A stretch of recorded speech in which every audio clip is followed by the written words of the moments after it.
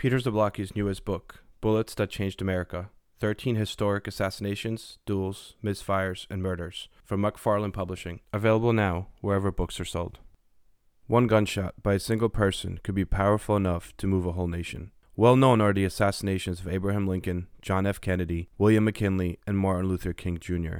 History, however, is littered with lesser-known gunshots that have had equally echoing outcomes. Some were small mistakes or misjudgments, others intentional acts that sparked events documented in our history textbooks. A single bullet serves as the catalyst for each of the stories in The Bullets That Changed America. We may or may not know who fired it, but we know each bullet's endpoint and the effects it had on America's trajectory, the wars, social movements, and political and economic paradigm shifts. The names of those involved may not to many be recognizable, but the events their acts precipitated are etched in American history. Bullets That Changed America: 13 Historic Assassinations, Duels, Misfires, and Murders. Available from McFarland Publishing, wherever books are sold. Now, back to our show. This is Peter. And this is Tom. And you're listening to History Teachers Talking Podcasts.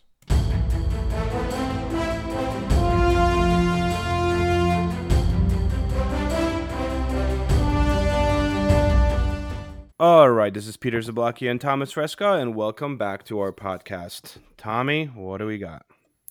Well, today we're going to be looking at another one of these pop culture icons, right, that comes out there. Someone that I know you've been talking about wanting to do for a long time. You have like a real fixation. Fixation? Yeah, fixation. Sure, I was going to say a little man crush maybe, but something like fixation works too.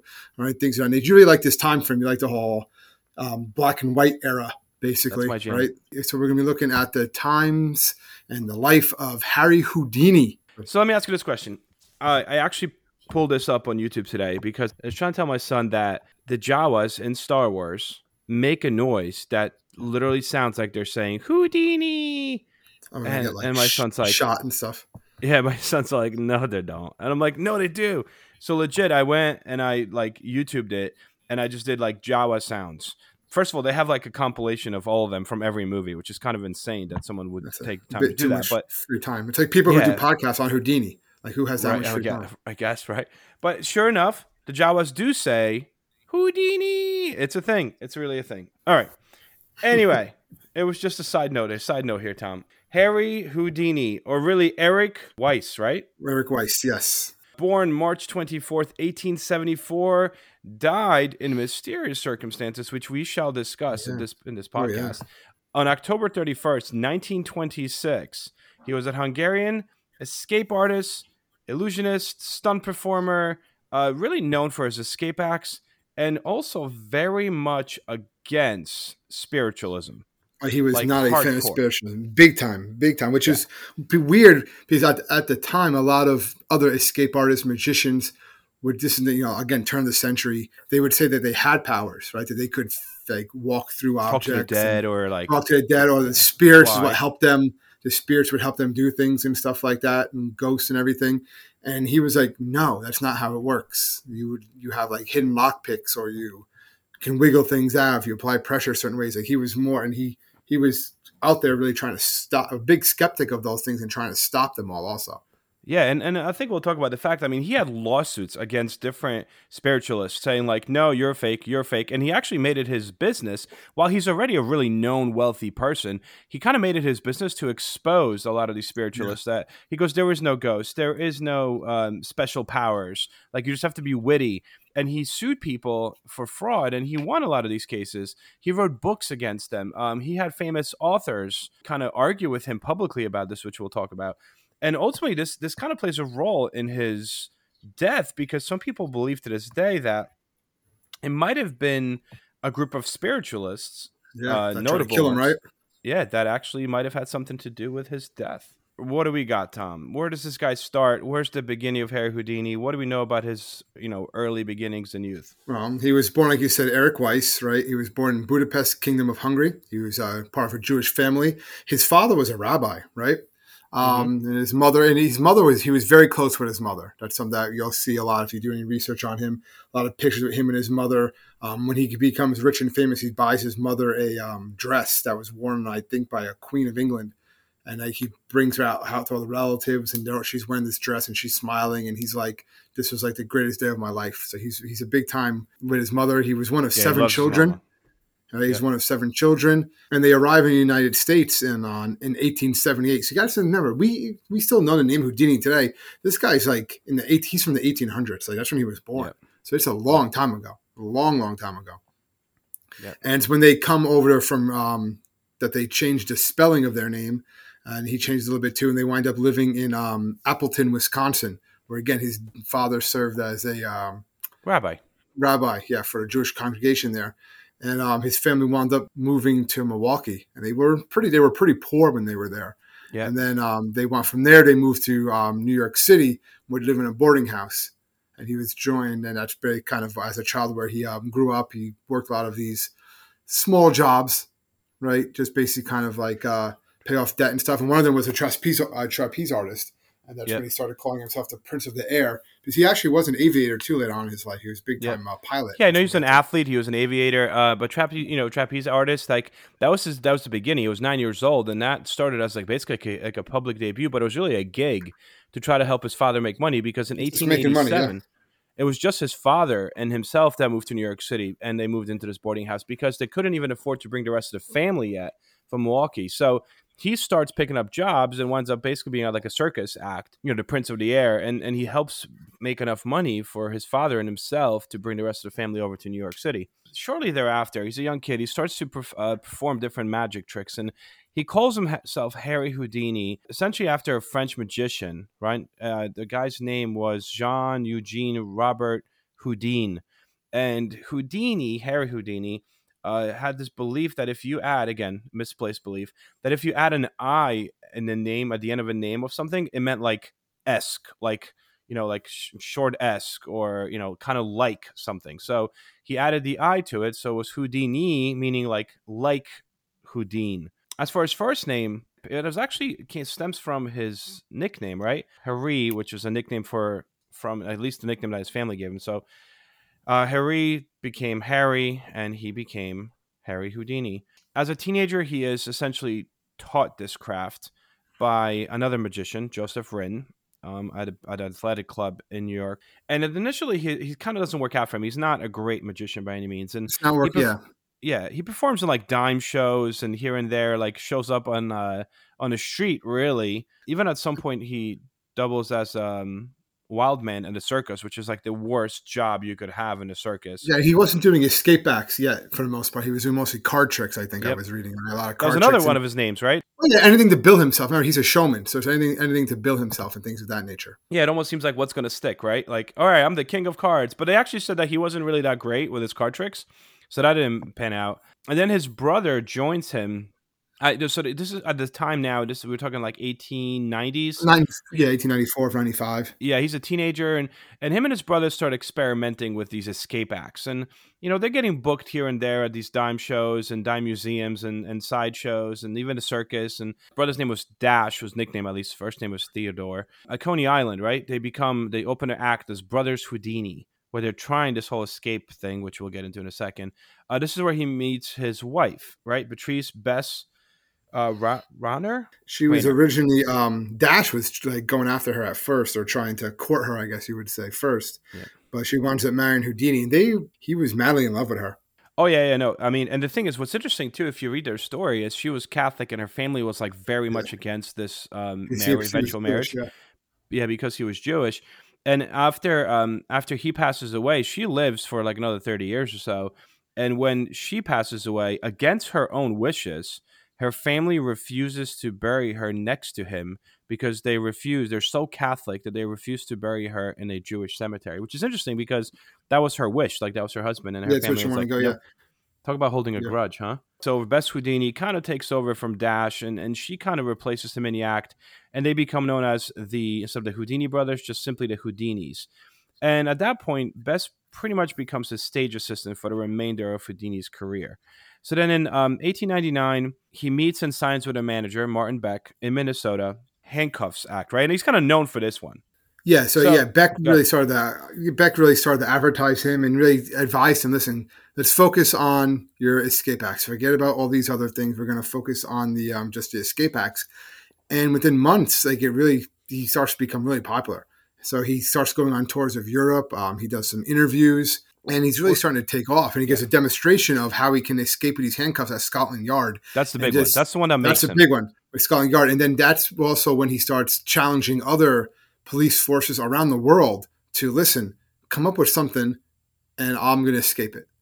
Yep. And he succeeded in, like, the police didn't understand how he could do this. And then he just becomes booked and he starts making a lot of money. They say he's making about $300 a week, which is probably close. It's over $9,000 in today's money. So it kind of shows you inflation right there. But so he's becoming super popular with these handcuffs. And now he's known as the Handcuff King. So this is his next, that's his gig. His next gig is the Handcuff King. He's escape all these things. And he does this in Netherlands, Germany, France, Russia, across Europe.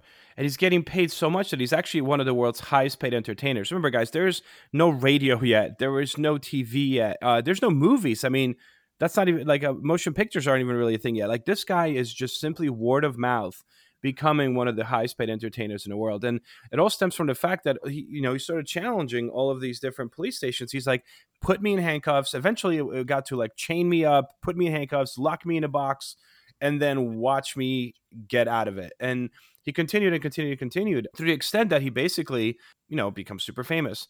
Then he's finally, I mean, again, I feel like as I studied this, he definitely has a lot to do with courts. He's always suing people or getting sued, interesting enough, or starting patents. So that way, like, I trademarked this, like, and then he would just sue people. But while he was in Germany, a police officer actually alleged that he escaped through one of his escapes through bribery. So Houdini sued him. He sued the guy, yeah. Well, do you see how he won the case? This is the one where he basically said to the judge, he winds up like, look, I could do this. I'll show you. I'll show you, and I'll unlock the safe. And he unlocks the safe. Mm-hmm. He breaks into the safe, but he later says that the judge forgot to lock the safe. That's what it was. He was able to do it, but whatever. Yeah. But he wins that case because of it. Because he tells the judge, like, no, I could get out of things. I could unlock anything. This is what I do. Yeah. And then he basically is like, I can unlock your safe. And the judge's like, fine, if you unlock my safe, like, we believe you. And then he's like, yeah, the safe wasn't locked. But he unlocked it. All right, so after that, he winds up returning. He's like a made man when it comes to really Europe, in the sense that he has the money, he's got the wealth, he's got a title. But that's mostly in Europe. So he returns from Europe. And then what winds up happening is first of all, this is where the whole idea of a dress comes into play that you talked about, right? He buys this dress made for Queen Victoria for tons of money and gives it to his mother and presents her to all the relatives at his big party. And then in 1904, he officially returns to the U.S. after going back and forth between Europe and purchases a house in Harlem, New York City, right? And it cost him $25,000, which is equivalent to about close to $800,000 in today's money. He creates his own publication while he's here. It doesn't really work out. In his publication, he really kind of wanted to just use it. He just talked about himself. He used it to kind of promote himself and to attack spiritualists. So they only lasted like 2 volumes. Yeah, and you see that's a lot of things. He said a lot when Houdini started getting on a roll. He started really talking. That's what he started to talk about. Like, he would get himself like riled up.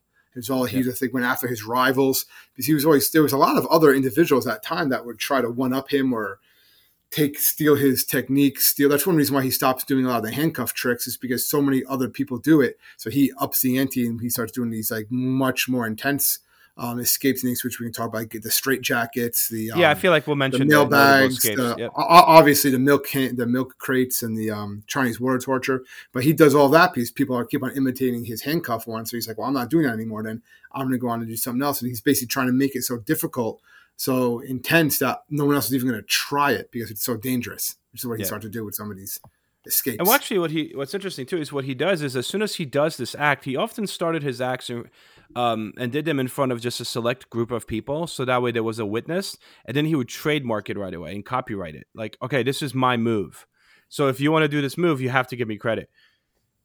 And he actually made a lot of money that way, but also, sued a lot of people that would try to like replicate what he was doing. Something similar, yeah. And he was like, no, I did that first. You got to give me credit, kind of thing. And he never claimed. So people were like, dude, you have to have supernatural powers. I mean, like, they would lock him up, water filled, like you said, milk can.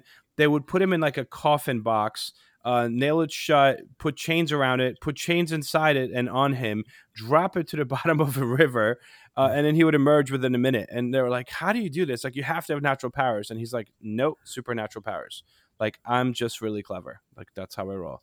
I mean, it's suspended upside down, right? In a locked glass and steel cabinet full of like overflowing water, the famous or infamous Chinese water torture cell. Um, you know, in a sense, he kind of becomes the face of all magicians, and actually, that kind of towards the end becomes his big, not job, but I guess role, right? Because he becomes the president of the Society of American Magicians, Yeah. basically from 1917 until 1926, and he is the longest running president. Up to that point, each president of the Society of American Magicians was only president for 1 year. He's the president from 1917 to 26, and he's continuously trying to like advertise it and go to other magicians and try to get magicians involved in the Society of American Magicians and try to create some credibility for magicians. It's almost like he's trying to make the idea of being a magician reputable for profession, I would say. Well, he's right? making a business. It's becoming a Yeah. business, like a business model for it, like anything else. Yeah, I mean, it's now the richest and longest surviving organization of magicians in the world. They say there's like 6,000 members right now that pay dues, and almost like 300 assemblies worldwide from what he started. Like, this is a respectable position.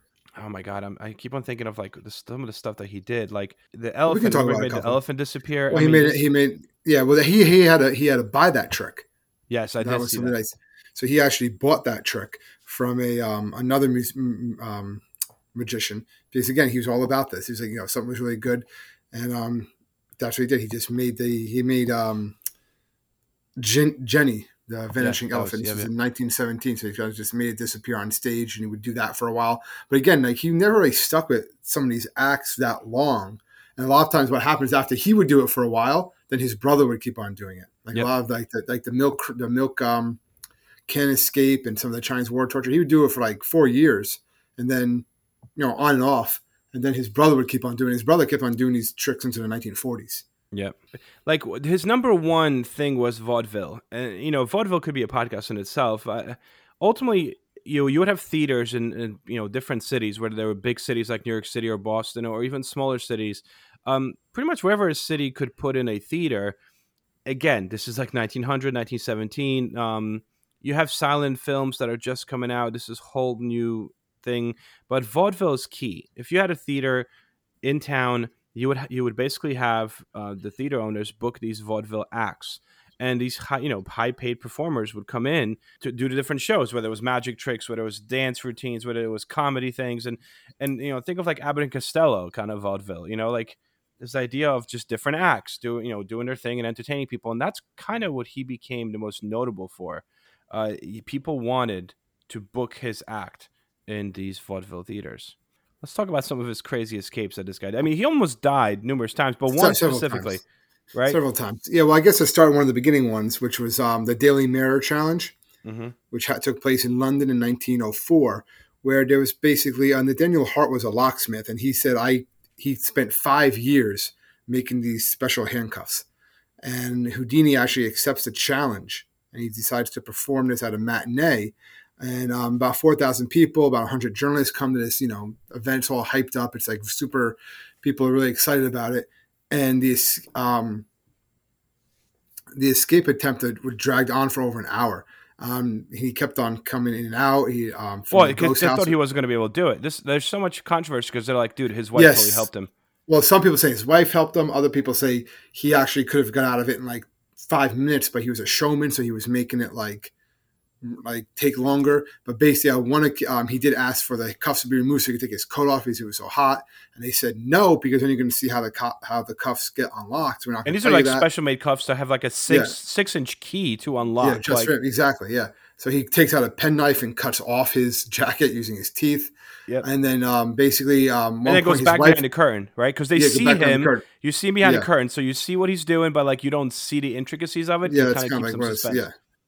And his wife comes on one and gives him a kiss, and that's when they say, "Oh, she was hiding the thing in his mouth," and also gives him a glass of water. I think at one point he's like, "Oh, the water had the key in it," but they said the key was 6 inches long. You're not going to be able to hide that, or anything like that. But basically, he winds up eventually getting out of it. He comes back from the curtain. After about an hour and 10 minutes, he emerged free, and he was exhausted. He even said it was the most difficult escape of his career. He broke down and cried afterwards, and the crowd was so excited. And again, this is like I don't think now people sitting there for an hour and a half or whatever watching a guy. Yeah, watch this guy behind a curtain, like behind a curtain trying to take handcuffs off. It's not going to be really like, I don't know. People are going to be like, oh wow, this is amazing. Dude, but phones would be out in 3 seconds. People would be playing like, Candy Crush. People were so like. Coming up on 5 Minute News, I'm Anthony Davis. You might think it's partisan because maybe it's critical of one side or the other, but it's not. It's just the truth. And I think that's also something that's kind of unusual for Americans listening to the radio or to podcasts, because the news landscape in the States has been so partisan for so many decades. So 5 Minute News is verified, truthful, independent, unbiased, and essential world news daily. Went crazy with this. They threw him. They were cheering. They threw him on their shoulders. They're like, "Oh my god!" Because literally every second that he's doing, they're just watching. Like, "Oh my god, what's going to happen? What's going to happen?" It's just crazy, like how the attention spans like shifted since then. Crazy. And then the milk can escape kind of follows that. That is like him upping the ante. And then basically the premise here is very simple. Houdini handcuffed and then sealed inside an oversized milk can that is filled with water, and made his, the idea is they place this behind a curtain again, and boom, let's see if he gets out. He's in a sealed milk can full of water, and he's handcuffed, and people are trying to figure out how he's going to get out of it. And without drowning. Yeah, drown, and that was the key. That was supposed to like add the another level of excitement, because it's he gets out or he dies. Yeah, it's one or the other. You're going to see him live, or you're going to see him die, which is also like morbid. I'm not sure if that would also fly, right? 2020 standards, Yeah, and I mean, and this was just a big thing, like added a little extra element of suspense.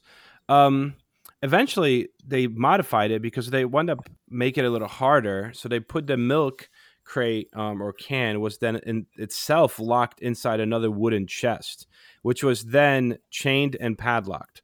So the idea was like, okay, you're in a water can and you have all these cuffs on, and that's closed, and then that's in a wooden chest, which is chained and padlocked, and then you have to somehow escape from it. And he did this numerous times. Like, this was like his jam. Eventually, as you mentioned earlier, his brother kind of picks that up even after his death, and that's kind of his brother's signature move, was this milk can escape. The milk can escape, yeah. But because Houdini kind of one-ups this around 1912 when he creates the Chinese water torture. Where his feet are locked in stocks, and he's lowered upside down into a tank filled with water. There's like a metal cell around him with a glass front, so the people could see him. So that's big too. Like, he's underwater, but people can see him the whole time. Yeah, he's upside down. Yeah, and so he was enclosed in this cage, and eventually he makes it even more difficult. Where I think they do, what do? They put him in like a straitjacket also. So doing all this other stuff while in water, while upside down. Water. Yeah. Yeah, so he's holding his breath the whole time. I think a lot of times he did this with the milk can escape too. He had people he would challenge people to try to hold their breath as long as he did, as he was trying to get out. So he could hold his breath for over 3 minutes. Crazy. Well, going back to the milk escape real quick, what's interesting here is this was another case where he kind of brings us to court, because other magicians started repeating this, and he basically sued some of them and says, no, this act is copyrighted. Like, I invented this act. You need to pay me to do this act. And he winds up settling out of court in 1906 with another magician who actually agrees to publish an apology. Like, yes, I'm sorry, you did this first. Like, he's a businessman, first and foremost. He does these tricks, but he's like, no, I'm going to make money off of anybody else doing the same similar tricks.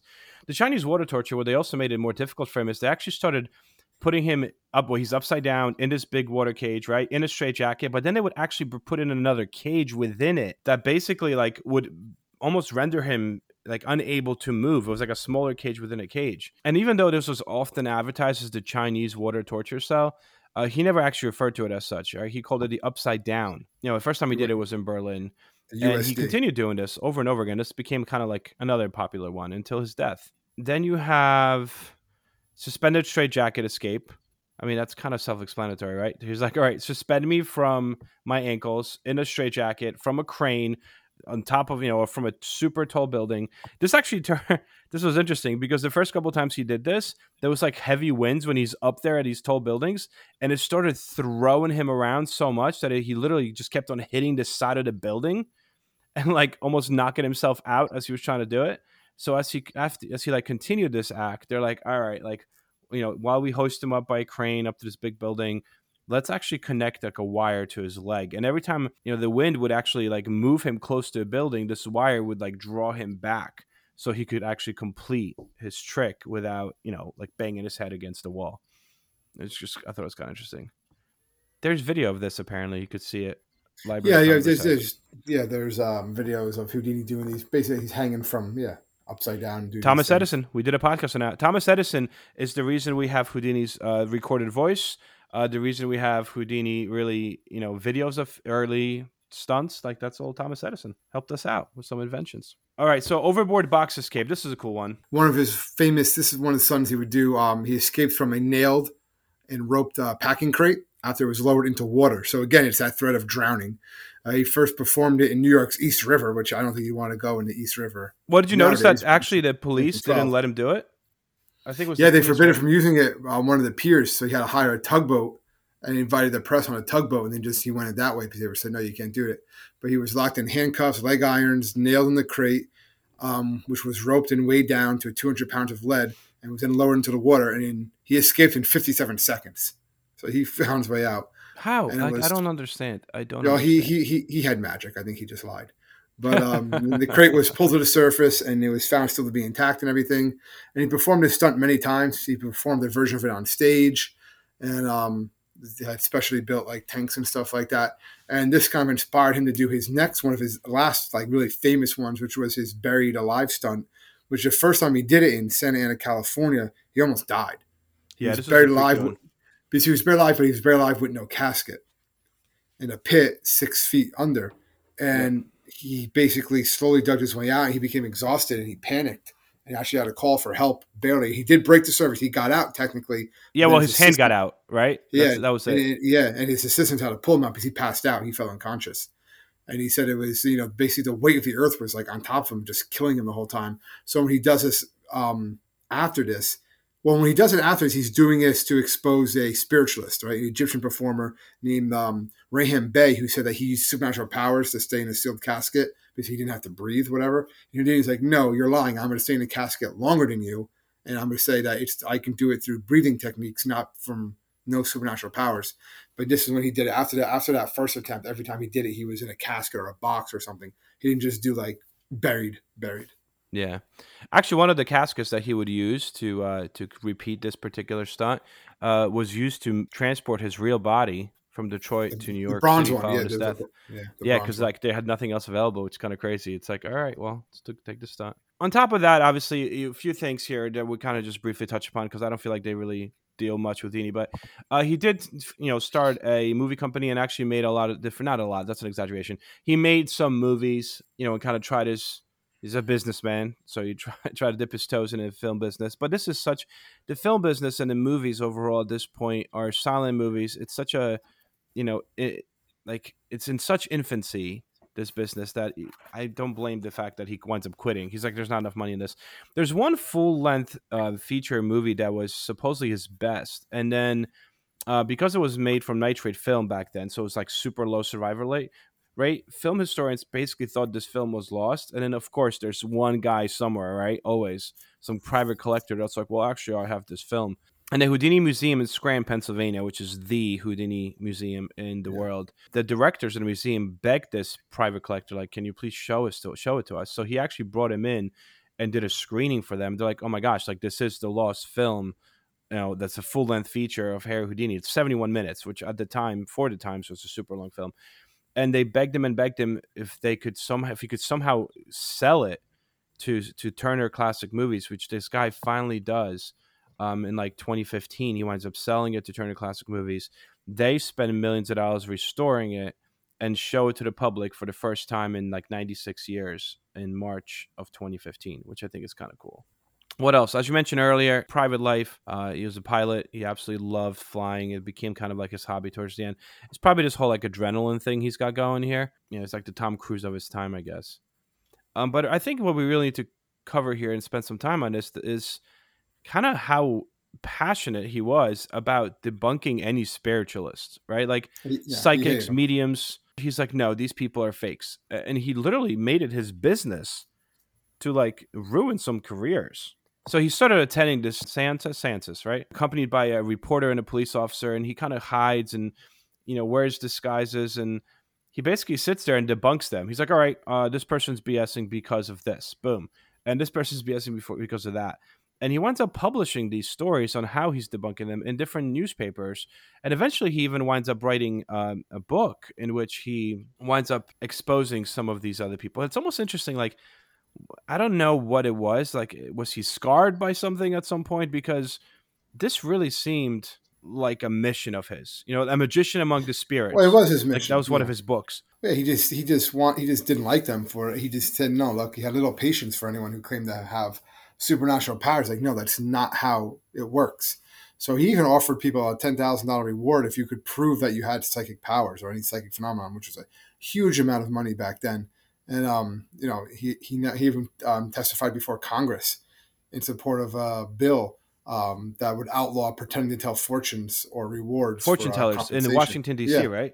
Yeah, so he was illegal. He did not want anything to do with these people. He did not trust them and stuff like that. And he even, I guess we can talk about it now, like after he dies, we talked about it earlier. Oh, the message to his wife, right? Secret message to his wife. It'd be like, if there is a way to communicate after death, this is the message. This is the only one thing I'm going to say. And then supposedly it's like, what was it? Roosevelt Believe, was it? I believe it's supposed to say. Someone did find up saying it, but they found out that person found out the code somehow, or using other clues was able to figure it out. So she, after 10 years, she stopped doing the seances. But they still do them all the time around the country. On Halloween, they have these Harry Houdini seances all the time. Every year on Halloween, which is the anniversary of his... yeah, and he died on Halloween. Like, what are the odds, right? Yeah. We know Sir Arthur Conan Doyle. He's the author of Sherlock Holmes. At the time, an extremely popular author in the world. And he used to be friends with Houdini. But Doyle actually believed in spiritualism. And he believed in spirits. And he believed in the afterlife and all that stuff. And he refused to believe any of Houdini's exposés. And he basically said that privately and then eventually publicly, Doyle would say that Houdini really was a powerful spiritualist medium. Like, there's no way he could be doing what he does.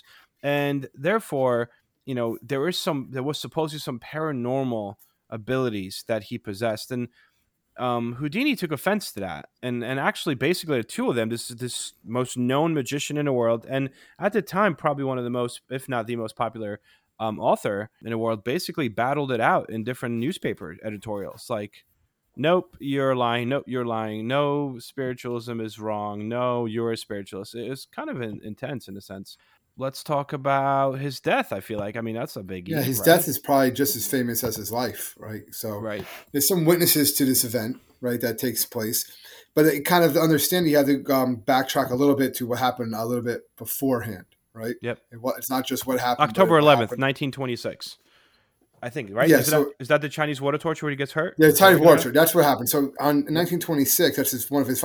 He's while being shackled in his water torture cell in Albany, New York, he was struck in the leg by a piece of like faulty equipment, and it hobbled. And he hobbled his way the rest of the show, and he found that he kind of fractured really badly his left ankle.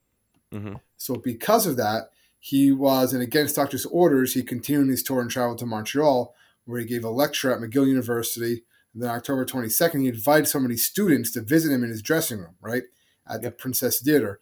And his ankle was sore, it was still bothering, so he was sitting on a couch. They say it was like hunched over, sitting on a couch. Yeah, hunched over, yeah. And it's like random student. Yeah, well, a student named James Gordon Whitehead, right, arrived and asked Houdini if it was true that he could resist hard punches to his abdomen. And it's something that Houdini did claim, as long as he was like prepared for it and stuff like that. So according to witnesses, this guy just started punching him. Yeah, well, not that guy who asked, but this other guy, Sam Smilovitz. Yeah, it was a witness. Said that the rumors were true, and then Whitehead started delivering 4 or 5 really hard, forceful blows to his abdomen. Well directed. This kid knew how to punch. and he just wailed on him like 4 or 5 hard times right in the stomach. And Houdini was still reclining on the couch and had no time to prepare for the punches. And he kind of like shrugged him off the punches, like tried to look like a tough guy. But it definitely, you could tell he was in considerable pain. And that same evening, he began to complain of discomfort, stomach cramps, and his condition only got worse and then he boarded an overnight trainer for Detroit to continue to run these performances, even after his temperature rose to 104 degrees. Yep. Like nowadays, basically, if this was nowadays, he would never be allowed to do any of that stuff. They would take him right to the hospital. But this is still, in the 1920s, so it's a little bit different. And so they suspected appendicitis and instructed him to go to the hospital, but he still says no. I think his temperature goes up to 106, right? Yep. And the thing is, he like collapses. At one point, he collapses during the show. Then like they revive him. And he's like, I can do this. He finishes it and then collapses at the end. Yeah. And that would be his last show at the Garrick Theater. Yep. And then that's his last performance. He's taken to Detroit Hospital. They prepare for surgery. They remove his appendix. They saw that it ruptured several days earlier. And there was nothing they could really do because they could tell it already. Once your appendix ruptures and it poisons your insides. Yeah, you don't have much time. You got to be quick. So he clung to life for a while, but then he eventually dies on October 31st with his wife and his brothers by his side. He never had kids. And so the cause of his death was listed as a ruptured appendix at the time. And that's what a lot of doctors said. But they said it's actually kind of rare for that to happen like that, like a traumatic appendicitis. Were very rare. But the insurance company paid out saying that he died an accidental death.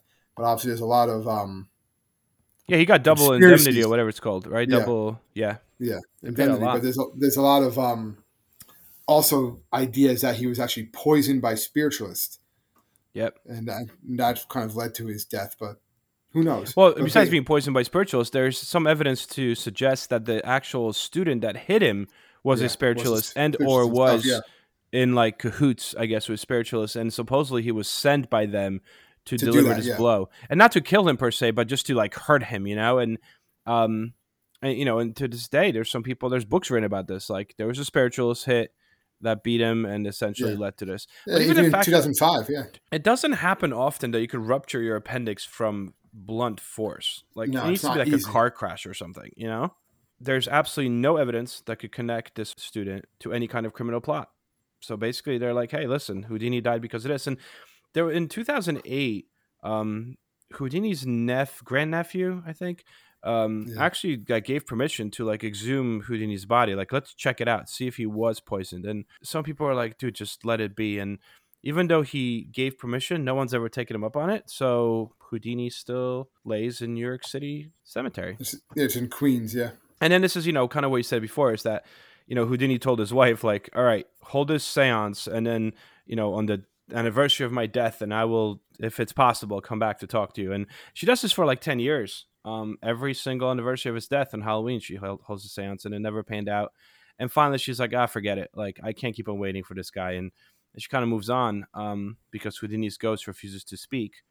But to this day, as you mentioned, people show up and try to get Houdini's ghost to talk to him on Halloween. Interesting. Yeah, he's still a pop culture icon today. Like, of course, his legacy. There's a popular culture, but also there's a whole bunch of. I think Adrian Brody even played him on a TV miniseries in 2014. But there's a Houdini museum. Like, obviously, he did all those things, and it's a name that people know. Like, even today, people know who Harry Houdini is. They know that. Yeah, like. Right? You say Marilyn Monroe, boom, you know who I'm talking about. I say Elvis, you know who I'm talking about. Harry Houdini, it seems like people just know who I'm talking about. It's a name, yeah. It's a name. He didn't really live that long. I mean, this guy could have done so much more, yeah. I mean, his wife lived to 1943. She winds up dying from, I believe, a heart attack. What else you got? Well, I do, when we do people, we kind of do these fun facts. So one that I did find that I thought was interesting, that I think a lot of people probably would know, is that he actually assisted American war effort during World War I. Oh, yeah. He did tours, right? He did tours, but he also, was big on, he totally supported U.S. involvement, even though he was born in Hungary. But also he did raising money for the war effort. But he also took American troops and he held classes. And he showed them how to escape sinking ships and to get themselves from ropes, out of ropes, handcuffs and restraints in case they were captured. So he showed a lot of his moves, things he would do. He actually showed gave these to showed these to American soldiers so that if they ever were captured and tied up, or if they were in a sinking ship, what to do and stuff like that, which I thought was interesting. It's like giving them these skills. Yeah. You know?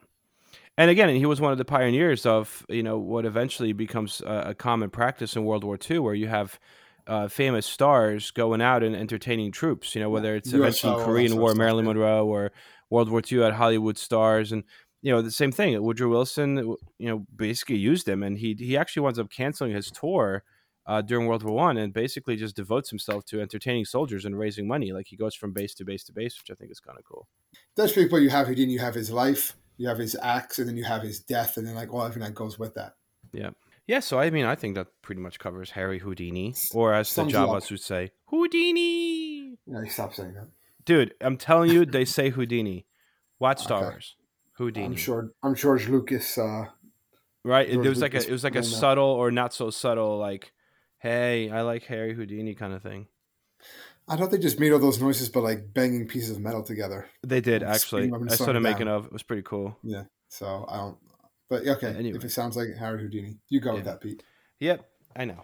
Please. Anyway, so we're kind of we're getting close, Tom. We're getting close to our 100th episode. I mean, I can't believe we've been doing this this is our 96th episode, which doesn't include the short lectures. Like that's a lot of episodes. That's a lot of time we've been doing this. Yeah. It's a lot of time. But what's interesting too is like here we are, and we're like, dude, we should do this, and then you'll be like, we did that already. Oh yeah, we did. Like, no, how about this? Yeah, I think we did that too. Yeah, that's 100 episodes, a lot. So we're trying to plan something special or something cool for the 100th episode. So, we'll keep you guys updated if this actually pans out. Because we have so many plans that usually fall through. Because then like Monday, like the weekend turns into Monday, and then we're like, well, that sucked. Like back to work. Next time. But yeah, we'll figure something out. But until then, everyone, thank you so much for listening and tuning in. We really do appreciate it. I hope everyone has an awesome week. If you need to find us, you can find us at www.historyteacherstalkingpodcast.com. We are there to answer any of your questions. Make sure you click that subscribe button and enjoy your week, everyone. See you next week. Stay safe, everybody.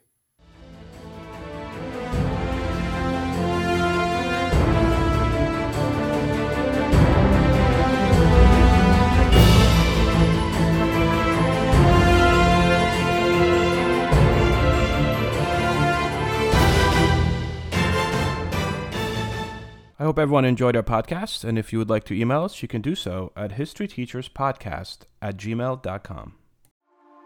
A news story gets shared by a friend on social media, or you catch a tweet that really makes your blood boil. But how do you separate fact from fiction?